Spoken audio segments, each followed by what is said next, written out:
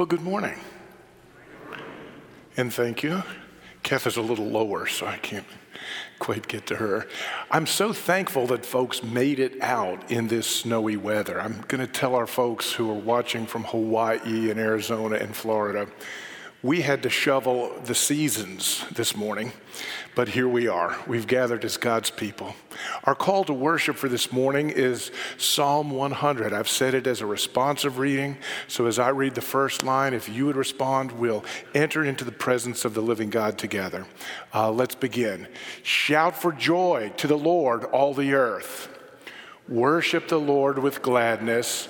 Come before him with joyful songs.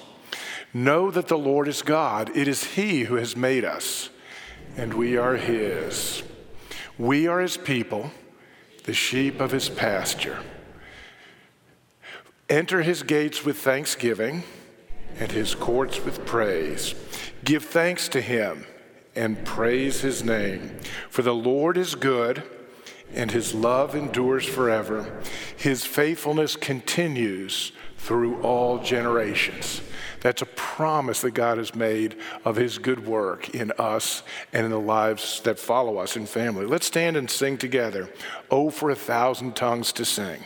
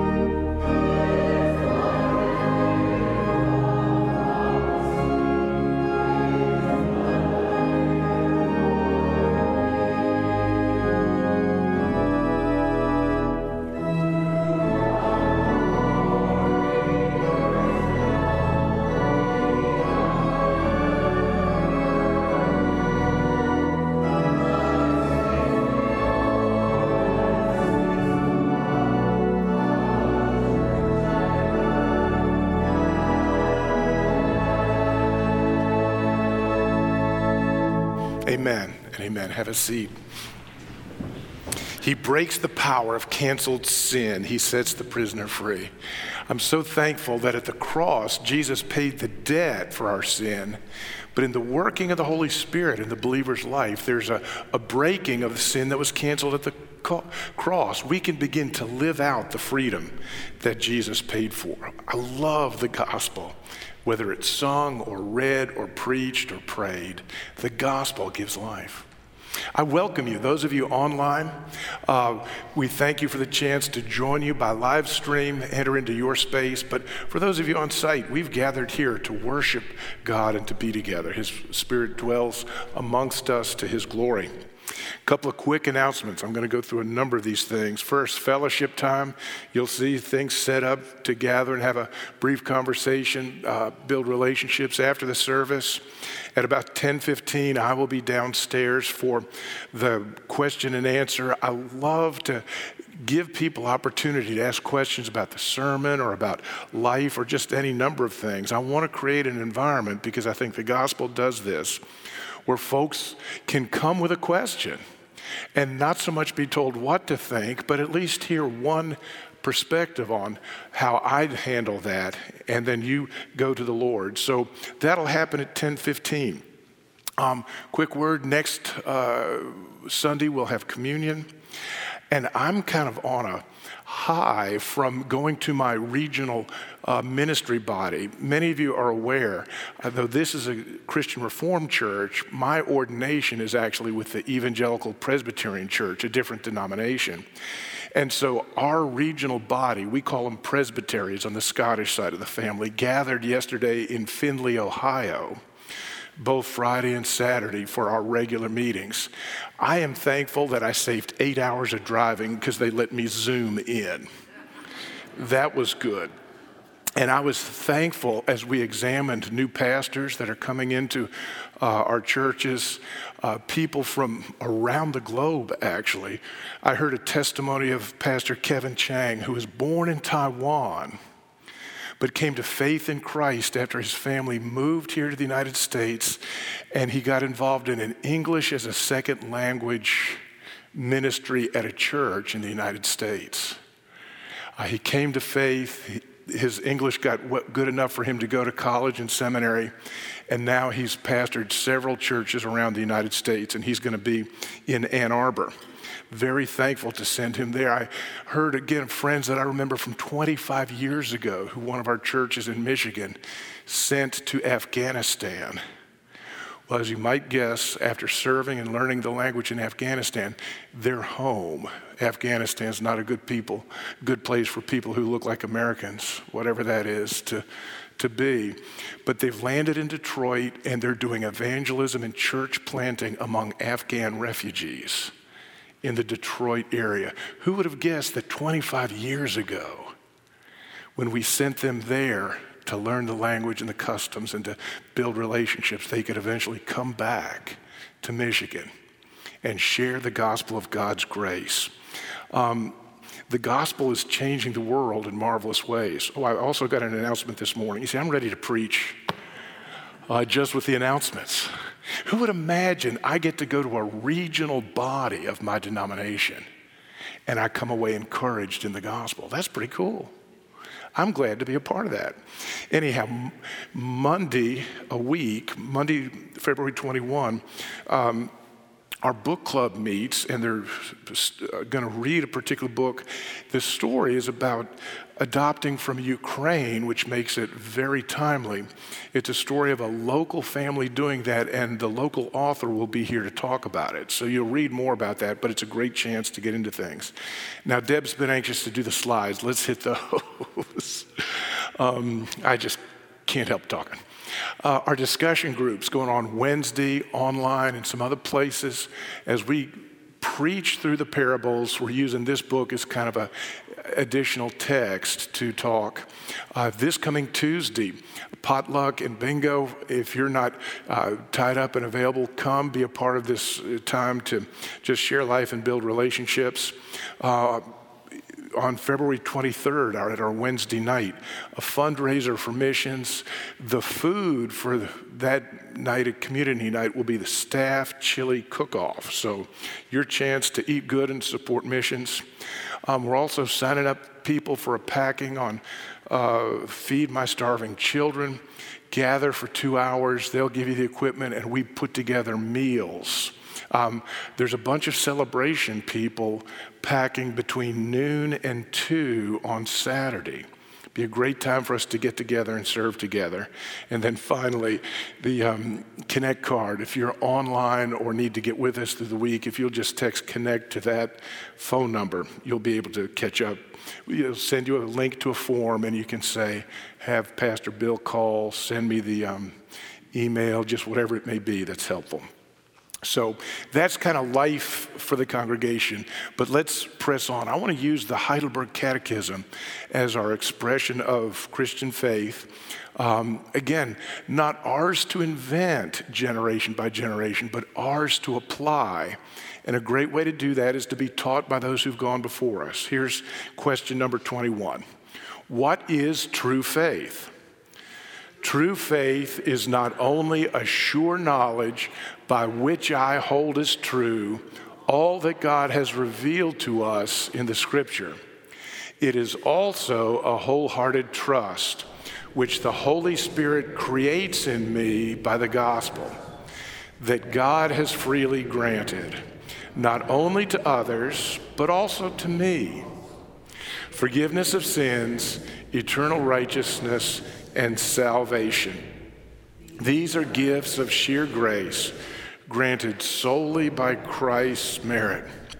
You know, one of the great evidences of God at work in his people, and we confessed it here, it is a wholehearted trust which the Holy Spirit creates in me. How does a heart begin to trust God more and more? It's not your effort, it's not my preaching. It's a work of the Holy Spirit. He may use my preaching, he may use your surrender, but that's a sign of God at work in you. Let's sing, growing out of that, Take My Life and Let It Be.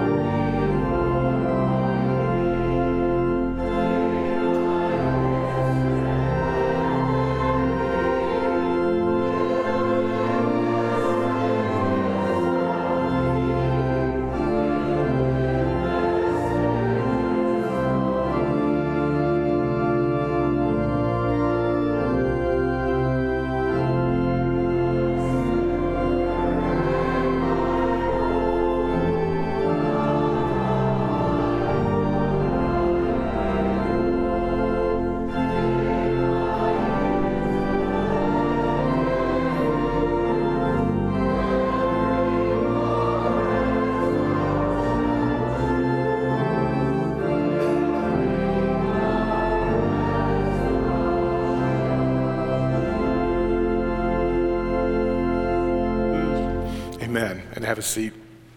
A couple of quick things as we turn to the Lord in prayer. One, we have an opportunity this morning, rather than us pray the Lord's Prayer together after my pastoral prayer, we'll have music that sets the Lord's Prayer to a melody, and I'll let you just kind of meditate through the music for the Lord's Prayer, but a little different direction for this morning. The other thing that I will say a bit with tongue-in-cheek is I hope you're enjoying the propaganda games. It's been such a marvelous week to see propaganda played out on our televisions for us to see and appreciate. They're advertised as the Olympics. And I'm thankful for the hard work of our athletes. But I'm also aware that they're taking place in a country and under the auspices of a government that's totalitarian and opposed to anyone else having power. Here's a thought. There are more Chinese citizens in Chinese concentration camps today while we watch the Olympics. More Chinese citizens in Chinese concentration camps than there were German citizens in German concentration camps during the 1936 Olympic Games in Berlin. Now, if you know anything about the history of those games, great Americans like Jesse Owens were able to kind of challenge a guy named Adolf Hitler about our principles and things. I appreciate the hard work of our athletes. These are trying times, but I want to tell you, I'm not unaware, and I encourage you to be aware as well of the challenges in our world, and we need to be a people of prayer. You've heard the story of Pastor Wang Yi. who's in jail, in prison right now, and he and his wife in China. I've been praying for them. I'm struck by the irony. There's probably more Calvinists imprisoned in China than in pulpits in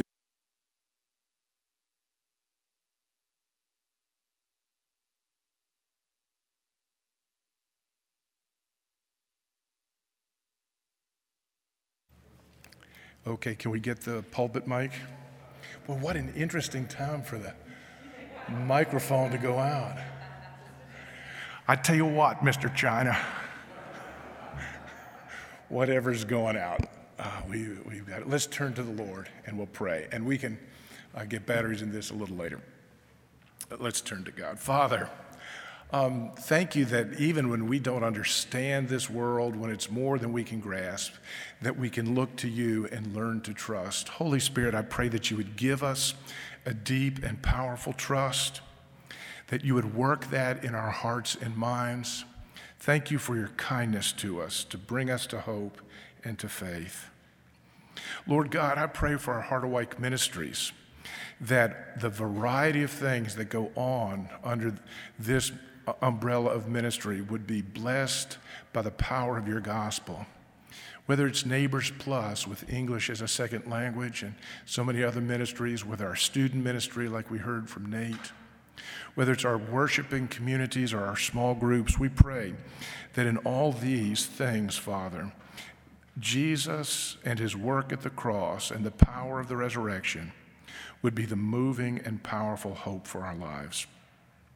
We pray for Watershed, Father, and Pastor Aaron. We pray for Zach Backstrom and Angela, the former worship pastor, as they've been involved in other ministry. We pray that you would bless their work and guide them. And we pray as our search team looks for someone in that position. We pray for Fusion and Pastor JB. We thank you for Mission, Lord God, and for Pastor Florencio, where the gospel will be made clear and powerful in just a few hours in the Spanish language. Father, I pray for Celebration as the pastor of this portion of the flock. And Father, it's been a challenging, heartbreaking in many ways, several months. And so with a long prayer list, I would just hit these headings and ask you to pray in the silence of your heart for the specifics you know of or have seen in our emails. I pray, first of all, for those grieving loss, Lord God.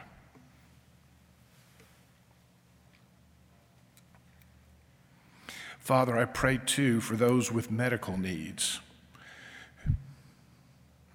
who received a hard diagnosis, who are involved in treatment, whatever it may be. Father, and I pray for those recovering.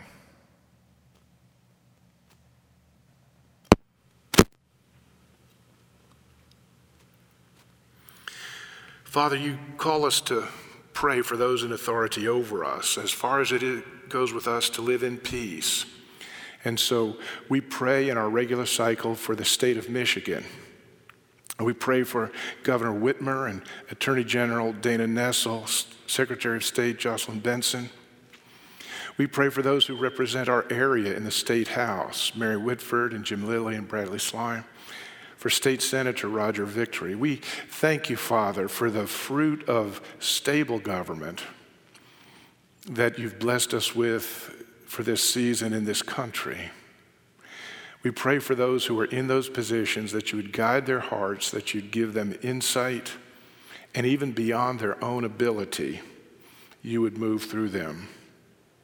Father, we pray for the missionaries that go out from Harderwyk, various places, various peoples, various expressions of ministry. But we pray together as your church for the body of Christ, our sisters and brothers who are in China. Many in underground churches, others in prison. We share with them a faith that's bigger than our differences. And we pray, Father, for the extension of the kingdom of God in that nation. Finally, Father, we thank you for the promises of your scripture. As we read in Psalm 62, verse 5, rest in God alone, O my soul, Father, help us to speak to our own soul, to give it direction and guidance, to not live at the drivenness of our own fears, our own interior life. Help us to say, soul, rest in God alone, and then to pursue those spiritual disciplines that give your Holy Spirit access to shape our heart and thinking. Lord Jesus, this promise is such good news. The rest that you give us doesn't depend on our performance, on our circumstances, or this world changing for the better. It doesn't depend on people's approval. It's not tied to the economy or to politics or to our health even. In you we are forgiven, made right with you, and deeply loved. By you and by what you did on the cross, Lord Jesus, we have a redeemed past, we have peace in our present, and we have a glorious forever. Father, fill us with that great hope, even as we meditate in this music on the good promise of your calling and grace. In Jesus' name, amen.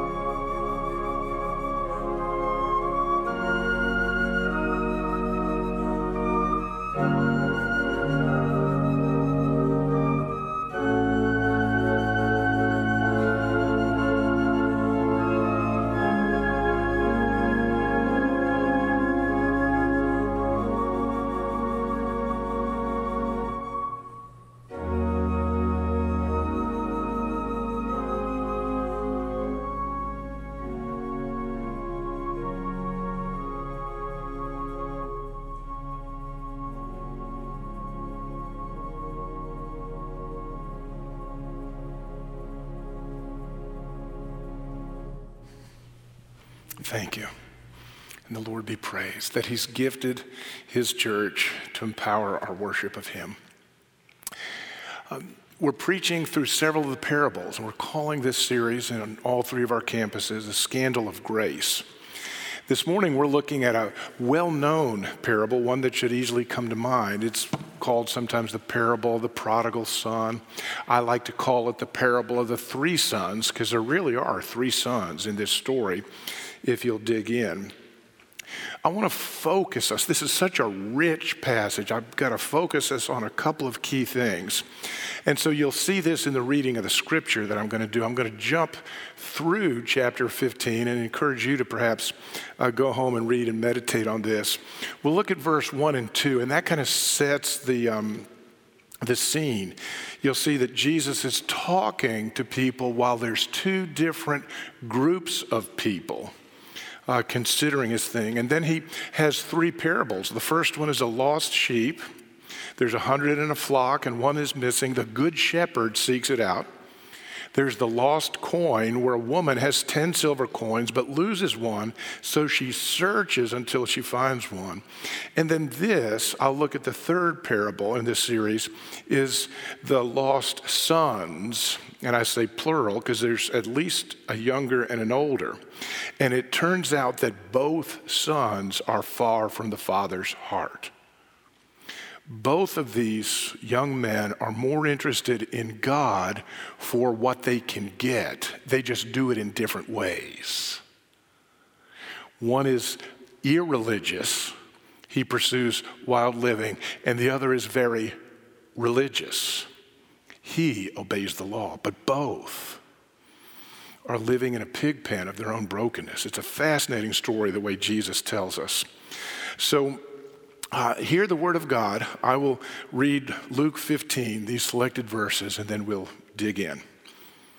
Now, the tax collectors and sinners were all gathering around to hear Jesus. But the Pharisees and the teachers of the law muttered, "This man welcomes sinners and eats with them." Verse 17, when the younger brother came to his senses, key phrase, he said, "How many of my father's hired servants have food to spare? And here I am starving to death. I will set out and go back to my father and say to him, 'Father, I have sinned against heaven and against you. I am no longer worthy to be called your son. Make me like one of your hired servants.' So he got up and he went to his father. But while this son was still a long way off, his father saw him and was filled with compassion for him. He ran to his son, he threw his arms around him and kissed him. The son said to him," and listen to the son kind of with his prepared speech here, "Father, I have sinned against heaven and against you. I am no longer worthy to be called your son." Now listen to how the father interacts with that idea. But the father said to the servants, "Quick, bring the best robe and put it on him. Put a ring on his finger and sandals on his feet. Bring the fattened calf and kill it. Let's have a feast and celebrate. For this son of mine was dead, but is now alive again. He was lost and is now found." So they began to celebrate. Later on, and you know how this fits into the larger story, I hope, the older brother became angry and refused to go in. So his father went out and pleaded with him. Let's pray. Oh Lord, our God and Father, we thank you for how you have entered into the human condition, the condition of your creation. And as Jesus was God the Son who took on flesh, who walked among us and spoke and taught, but even more than teaching, he went to the cross to pay the price, the debt of our sin. And being raised from the dead, declared Lord of all, he conquered death and all the consequences of sin. And so even now, his words are precious to us. We thank you that you moved upon a Greek physician named Luke to confirm and record these words, that you've preserved them across centuries now, that we can open the scroll, as it were, get within a few decades of Luke's actual writing. Read, listen, and hear. So Holy Spirit, illumine your people. Take the ink from the page, as it were, and challenge our hearts to receive all it is that you have for us. Love your people. May it overcome even my brokenness and sin and confusion. Glorify your name and fill us with hope, we pray. In Jesus' name, and all of God's people said together, amen and amen. We don't often think about this final of the third paragraphs. in regard to judgment because it brings such a message of grace and reception and forgiveness. But I want to this time kind of really hone in on this idea of judgment. And what does God's judgment look like, really? What does it mean when God judges, and how does that work its way out? I want to tell you the first thing we observe and discover in this parable is that sometimes the judgment of God in our own life and in human history can look like absolutely nothing. Not a thing seems to happen. Think about it. This son, after an act of rebellion where he says, "Give me the inheritance," we would translate that into "Drop dead, Dad. I don't want you. I want what I get from you, and the most I'll ever get from you is after you're gone. So drop dead." That's an act of rebellion. Where's the judgment? At first, it doesn't happen. And you wonder, goodness, could he say that and get away with it? I want to suggest to you that this is not a parable that's meant to teach us about how to parent rebellious kids. It's not an instruction book or a propositional statement on what to do when you encounter acts of rebellion in your children. But it's going to show you some things about grace and about how grace can change hearts and change behaviors. So, what does God's judgment look like? Well, sometimes at first it looks like nothing. That's what we discover in verse 13. He wants to forget his family, forget the expectations of the culture, forget a dad who's loved him. He wants what he can get for himself. And there's no lightning from the sky. His microphone doesn't go off. Who knows how God's judgment expresses itself? Not long after that, the younger son got together all he had and he set off for a distant country, and there he squandered his wealth in wild living. An act of rebellion, it pays off, he heads off for a party. So far, it's sounding kind of all right. You see, because of God's mercy, here's what we need to remember. His judgment often happens as a process over time. At the beginning, you may not see it. Often, we're inclined to think of judgment as a final sentence. Have you ever been in a courtroom? There's been a trial. The jury delivers the verdict. The judge gives the sentence. Boom. We think of that as judgment, and it looks through the Bible, as best I read it, that there will be an event in history just like that. But it's not so much what we see right now. Before the final sentence, the judge's gavel, before that comes, there seems to be a cascade of consequences. Have you ever done something wrong, sinned, and nothing seemed to happen? But that sinful choice kind of set up some other choices, that set up some other choices, that set up some other choices.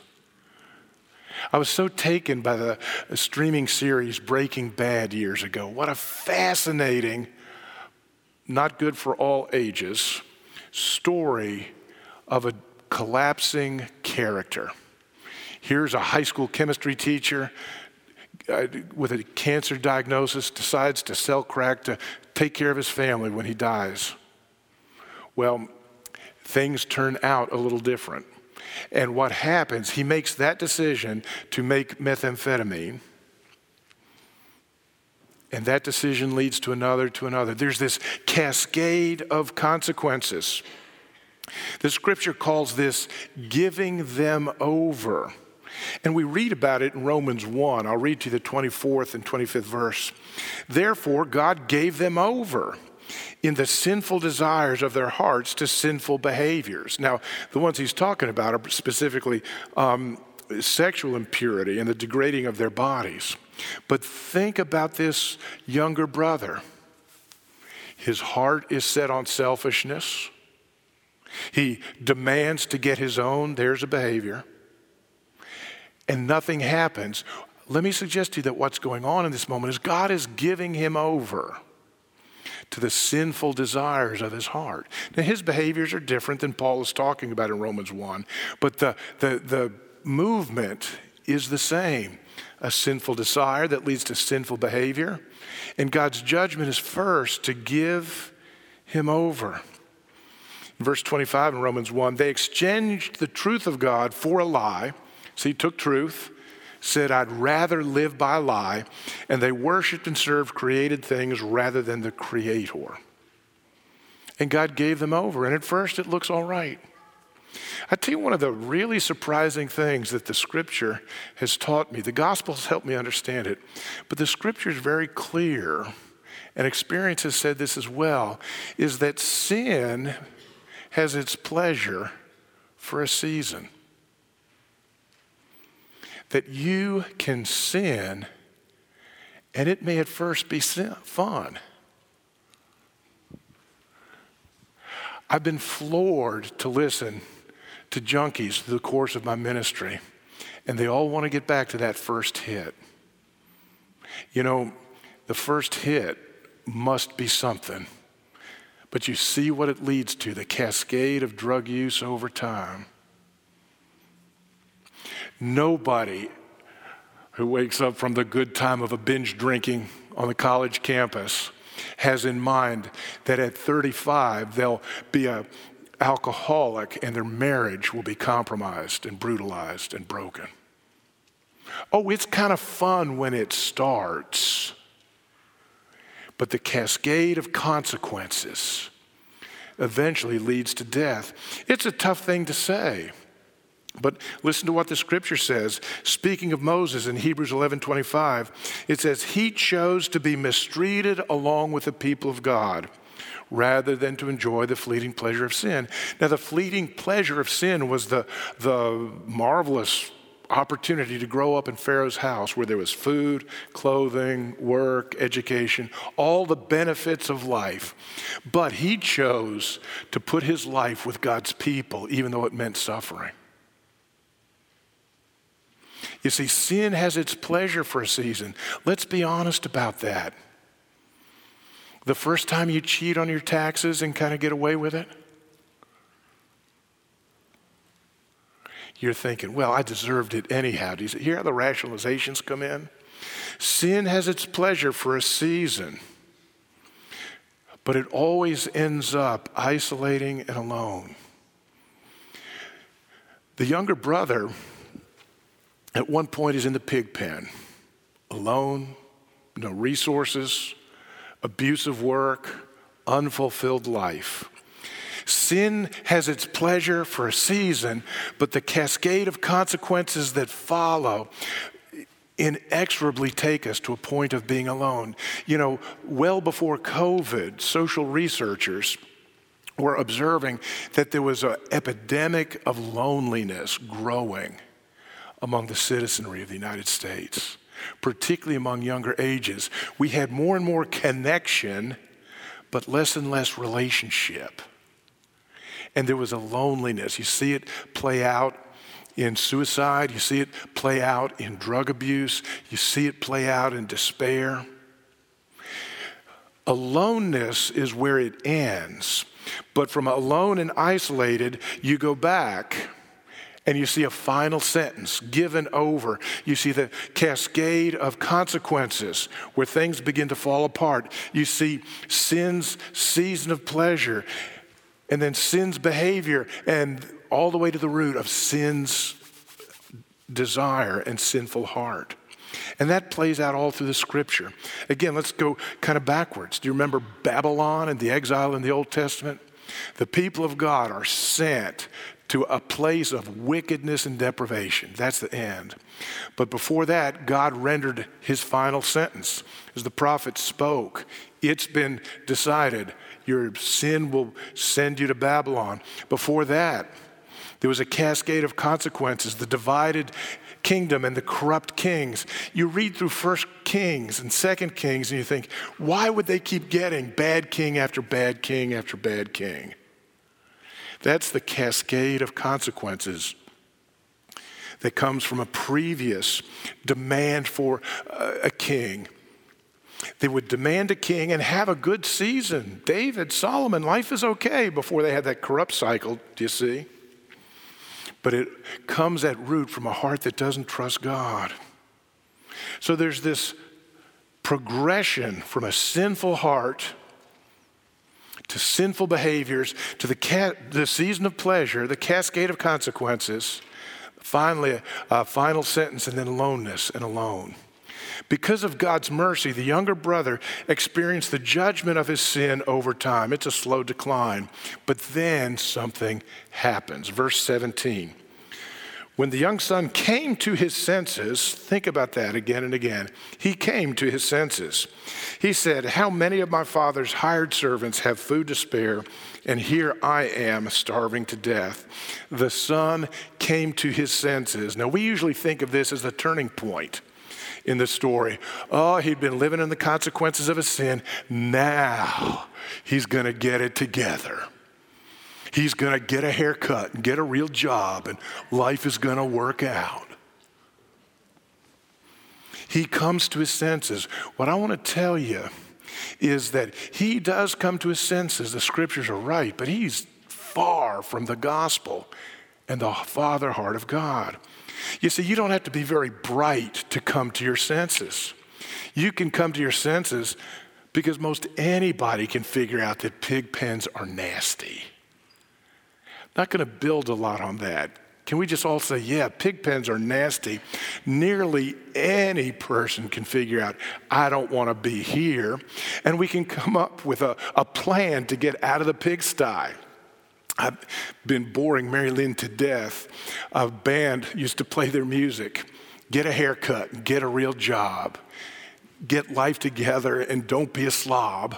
Why can't you be like your big brother Bob? Go get a haircut and get a real job.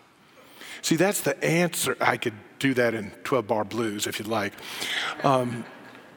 That's the way the world speaks to somebody who comes to their senses in the pig pen. Get a real job. Get your life together. So the brother does that, and he comes up with a plan. Here's what struck me as never before. His plan to go back to deny that he's a son, to take work as a servant, and to make something of his life is a plan that his brother would approve of. Think of the older brother's heart if you've read this story before. The older brother would say, yeah, okay, I'll approve of that. You can come back, but you'll never be in the house. Yeah, you can come back, but I want to see if you can hold a job first. Yeah, are you going to quit drinking for how long? Yeah, the older brother, he would approve of this plan, but what we see in the story is that the father does not.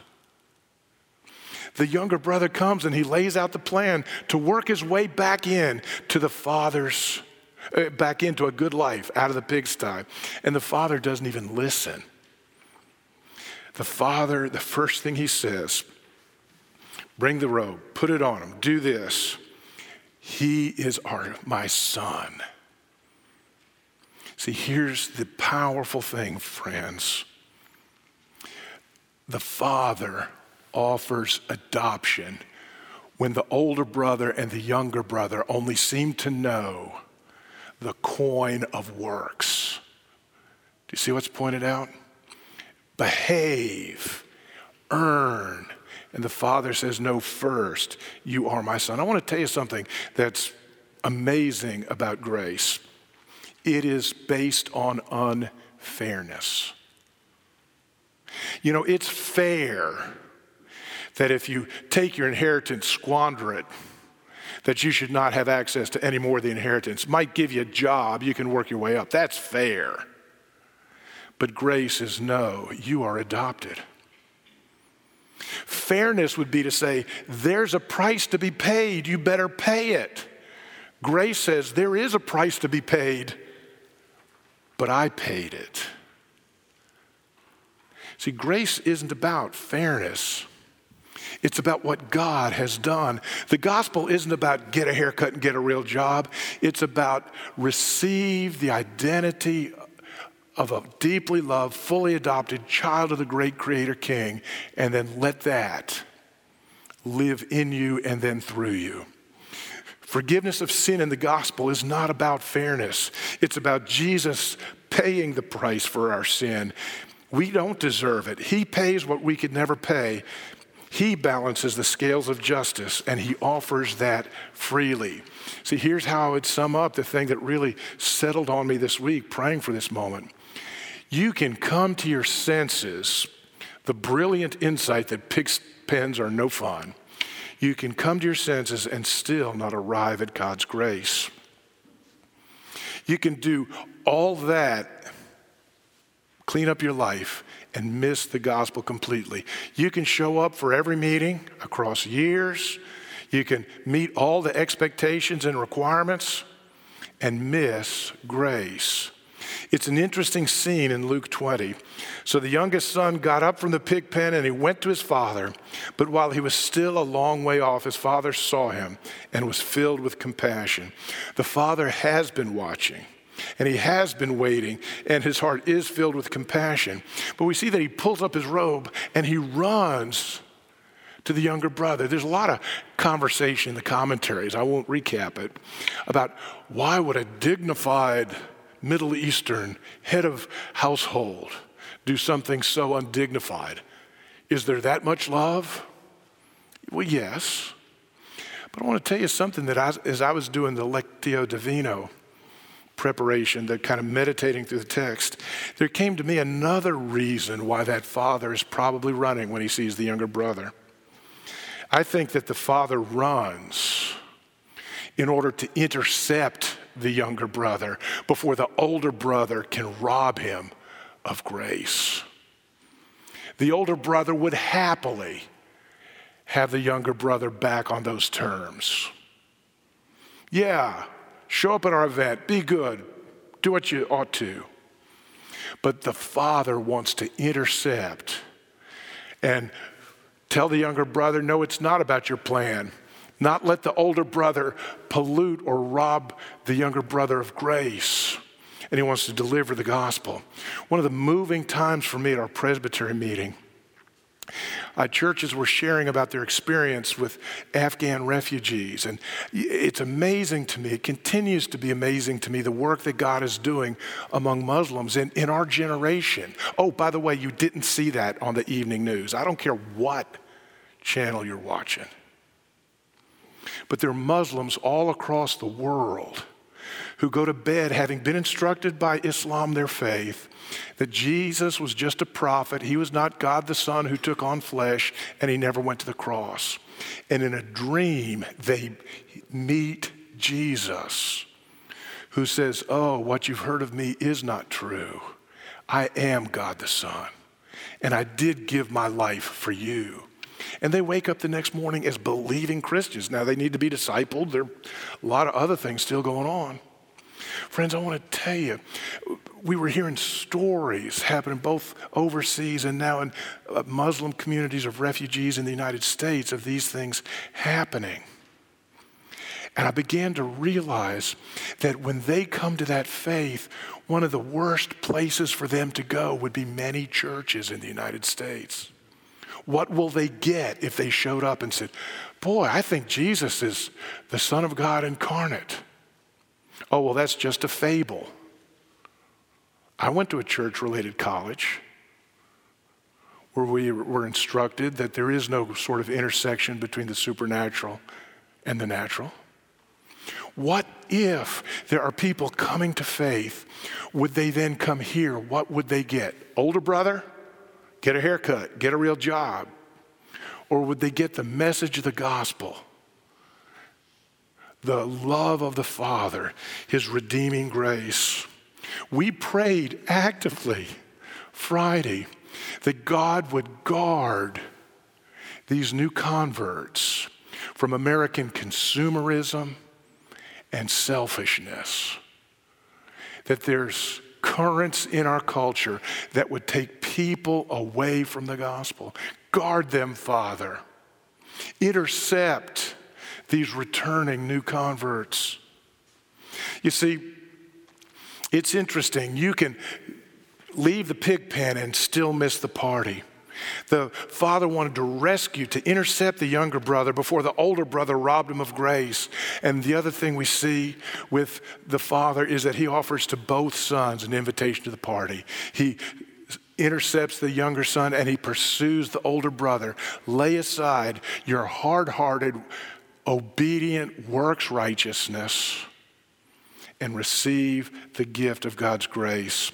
Both sons are invited to a party. They're not given a career of how to behave or what to do. Oh, their lives will change. They'll need to carry on with the farm of the family, as it were, but they need to serve from their identity as sons of the living God, not for that identity. At the cross, Jesus called us to a new identity, and then the Holy Spirit empowers us to live out that identity. He doesn't say, behave, and then you're mine. And I'll close by pointing real quickly to a thing that's what really fascinated me. Both sons are invited to a party, but a sacrifice needs to happen for the party to take place. The fattened calf that's mentioned here. You know, I've heard preachers laugh and say, well, it was a great party for everybody but the fattened calf. You see, somebody had to give their life. A little bit of study, and I won't get into the detail of this, but the word that's used for fattened calf in Greek, mochas, is used 3 times here and 2 times in the book of Hebrews, chapter 9, verse 12 and verse 19. And only 1 other time in the whole New Testament. 3 times and 2. And those 2 times that it's used in Hebrews 9, it's about the blood of calves, the sin offering in the Old Testament, that has now been superseded by the once and for all blood offering of the Messiah. The writer of Hebrews encourages us to see the whole Old Testament sacrifice system, the sacrifice for sin, the blood of calves, met in the blood of Christ at the cross. There's a party. Somebody had to sacrifice. Here's the good news. It was Jesus. It takes a sacrifice that feeds the party. And the good news is, the sacrifice of Christ at the cross, that blood is our hope and our adoption. Jesus is the true and perfect Son. He is the brother that the younger brother didn't have. He is the brother that the older brother would not be. Jesus is the true and perfect Son or brother, and what he offers us is adoption. He makes joining the Father's party possible. Because of what he did, the younger brother can enter into that identity.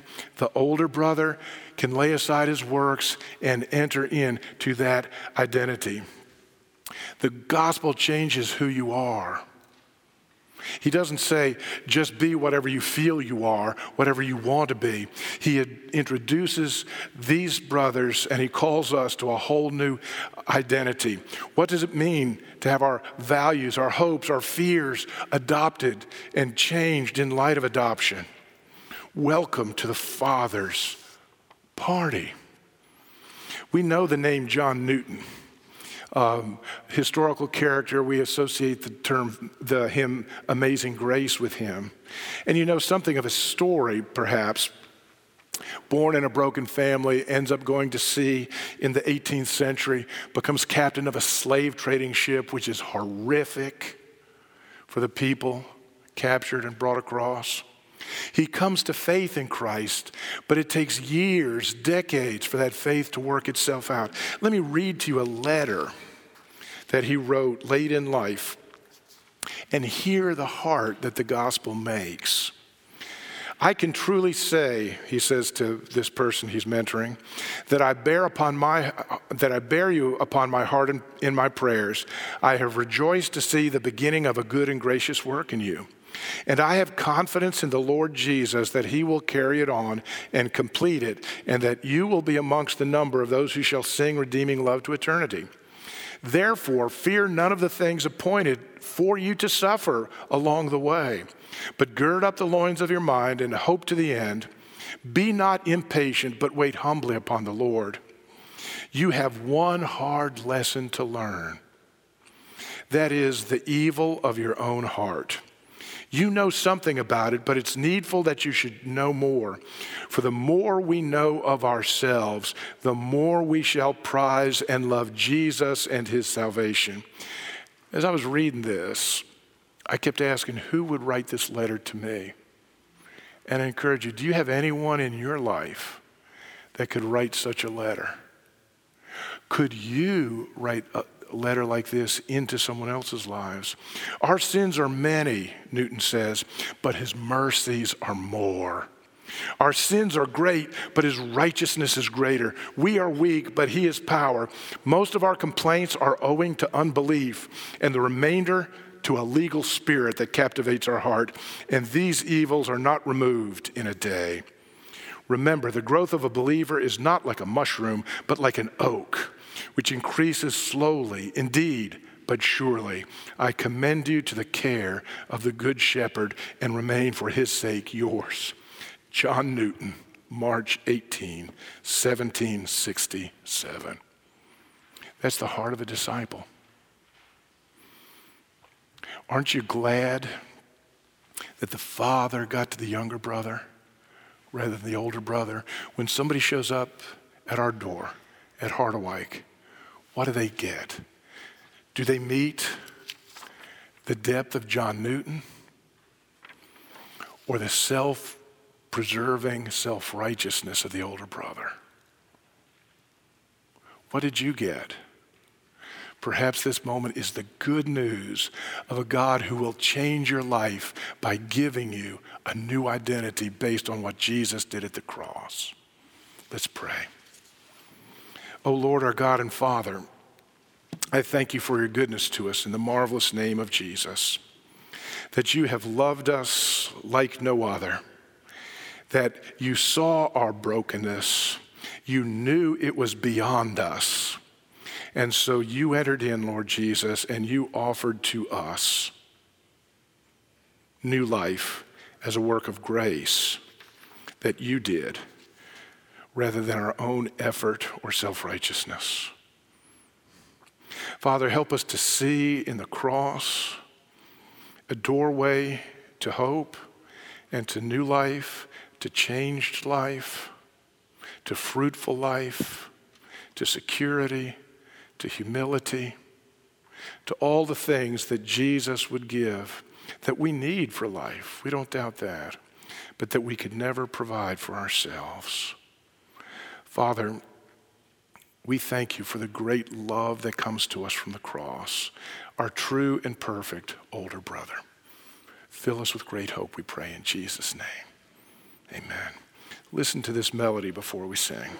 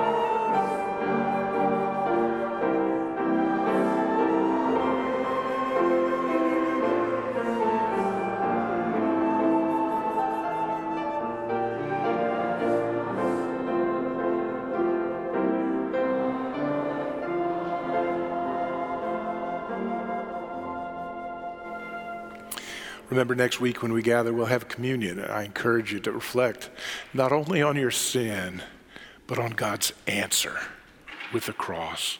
And now from the book of Romans, may the God of endurance and encouragement grant you to live in such harmony with one another in accord with Christ Jesus, that together you may with one voice glorify the God and Father of our Lord Jesus Christ.